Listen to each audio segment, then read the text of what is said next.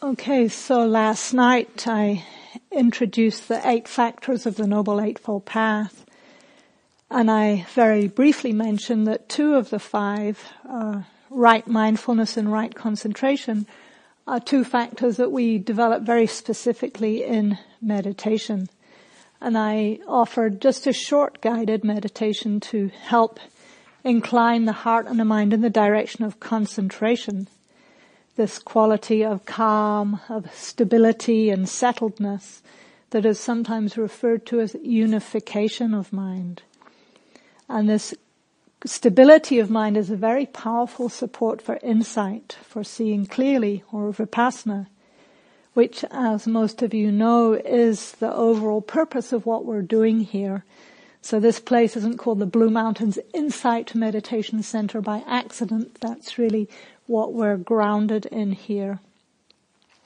And although these path factors of right mindfulness and right concentration are the last 2 on the list in the numerical sequence, we're going to be starting with them because this path doesn't have to be practiced in a strictly linear way. It's not like we do right view, tick, okay, right thought, tick, and next. They actually all are very powerfully interrelated. And the good news is that it doesn't really matter where we start. When we develop one, we start to find that so many of the others come along in with them too. So this morning I'd like to continue our exploration of these 2 meditative factors of right mindfulness and right concentration. This time focusing a little more closely on right mindfulness or appropriate mindfulness, which, as I mentioned last night, is defined as the practice of the 4 foundations of mindfulness, the Satipatthana Sutta, to give it its Pali name. And this sutta lays out a sequence of different mindfulness practices that progress from quite simple ones all the way through to increasingly sophisticated and subtle aspects of our experience. And all of them are aimed at refining this quality of mindfulness. So I'd like to start with just a quote from Gil Fronsdal, because he gives such a clear overview of how this path progresses. He says, when the steps of the Eightfold Path are practiced sequentially from right view through to right concentration, the journey of practice goes inwards to the most intimate part of our lives. Right view and right intention provide the broad understanding for walking the path.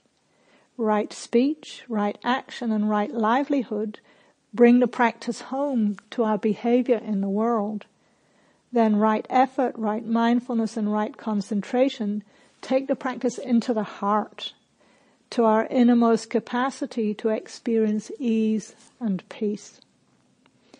So as this Noble Eightfold Path develops then, it moves deeper and deeper into the heart and closer to the goal of ease and peace, ultimately to the complete freedom known as Nibbana or awakening. And this goal is a little bit different from what we might think of as more ordinary or mainstream forms of mindfulness. So even though everyone here already has some understanding of mindfulness, I want to take a bit of time now just to talk about what it means in this context, in the context of the Noble Eightfold Path. Because as I think you all know, mindfulness is popping up everywhere these days. And I've shared with many of you already, a couple of years ago when I was researching this, I Googled the word mindfulness and I got 17.5 million hits. But when I did the same thing a few months ago, I got 35 million hits. So just in 2 years, it's doubled. I didn't do it again, but who knows what it would be now. So mindfulness has become a buzzword. And when anything becomes a buzzword, it starts to lose the subtleties and the depth of its meaning. So more and more we see mindfulness being marketed as a method of reducing stress, managing anxiety, which is great. These things can be byproducts of mindfulness, but they're not the main goal in the Buddha's teachings. We also see, as I've joked, that mindfulness is sold as a way to improve your work productivity or your cooking skills or your tango dancing, or even Monsanto has a program, Mindfulness at Monsanto. So mindfulness is being used in these many different ways, many of which may well be beneficial, but they're not necessarily going to cultivate the deepest ease and freedom of heart and mind. So that's one distinction between what we might think of as more mainstream forms of mindfulness and the mindfulness that we're practicing here. So I'd like to give you just a few of my own favorite definitions from various teachers of what this word mindfulness, sati in Pali, means. So literally, sati means to remember, but not remember the past, but remembering to be present, to be in the present moment. So John Peacock translates it as present moment recollection or present moment awareness. And Gil Fronsdal calls it the cultivation of clear, stable, and non-judgmental awareness. And then Sharon Salzberg and Joseph Goldstein, they say mindfulness means being aware of what is going on as it actually arises, not being lost in our conclusions or judgments about it, our fantasies of what it means, our hopes, our fears, our aversion.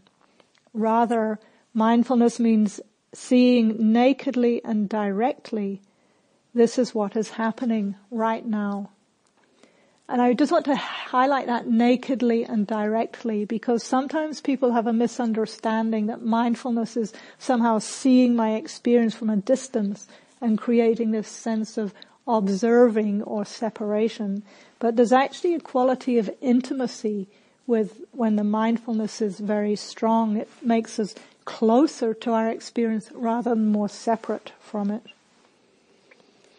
I also like to share one other definition of mindfulness from the German scholar monk Bhikkhu Analayo, who wrote his PhD on the Satipatthana Sutta, and that went on to become quite a well-known book, Satipatthana, the Direct Path to Realization.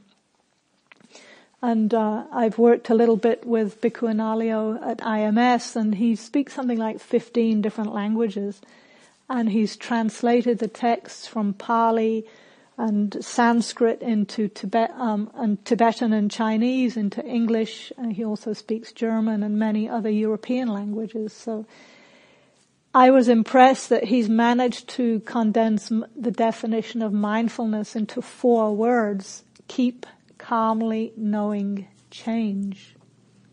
Keep calmly knowing change. Or KC for short. So you can't get much more condensed than that. The whole of the Satipatthana Sutta comes down to 4 letters, KC.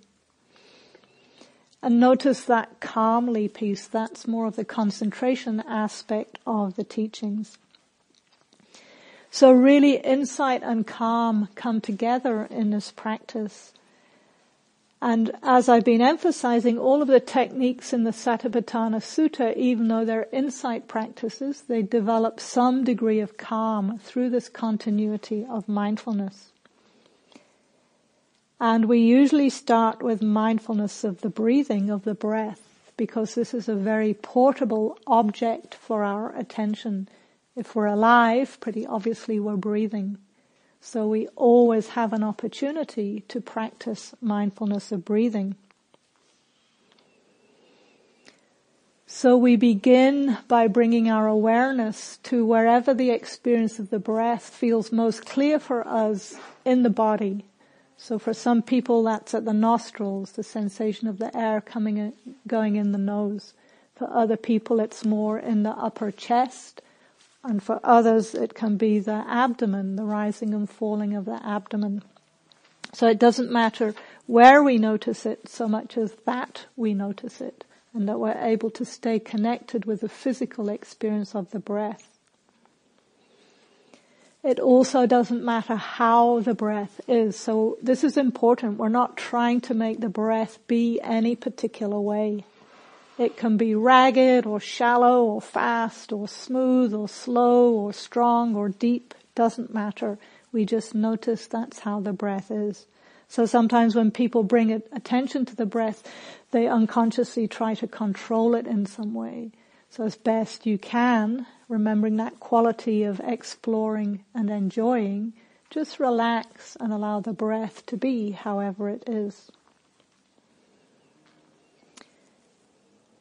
So I've been mentioning that there are these two slightly different approaches to meditation that can either develop more calm and stability of mind, which is right concentration, or can sharpen refine our attention, bring more refined attention to our experience, and this is in the service of mindfulness and insight. So when we practice mindfulness of breathing, we can emphasize one of these two slightly different approaches. We can use the breath to calm the body and mind, or we can use the breath to sharpen insight. As an analogy for that, hopefully will be helpful, I sometimes use the image of a surfer. I haven't surfed myself, but I grew up on a surf beach and I've watched a lot of surfers. And if you have watched, say, a woman surfing and she's waiting to catch a wave, when she's waiting for that wave that she wants, she's resting on her board and there's a swell and the board and she are just gently moving up and down. She's relaxed, she's just noticing rising and falling, rising and falling. Very simple. When a wave comes that she wants to catch and she actually catches it, then her attention becomes hyper aware and she's really tuned into every aspect of her experience. So she's paying attention to her balance in the body on the board. She's paying attention to the speed and the force of the water. She's paying attention to the wind, to the presence of other surfers, maybe to the presence of sharks. So she's really tuned into every aspect of her environment. And this is like mindfulness of breathing to develop insight. So in the first one, she's not actually doing a lot. She's just aware of that basic sense of the board moving up and down. In the second one, she's really noticing all the details of her experience as they're changing. And that's really the difference. So in the same way, when it comes to the breath, we can simply notice rising, falling, or in, out, if we're working at the nostrils. And that's all.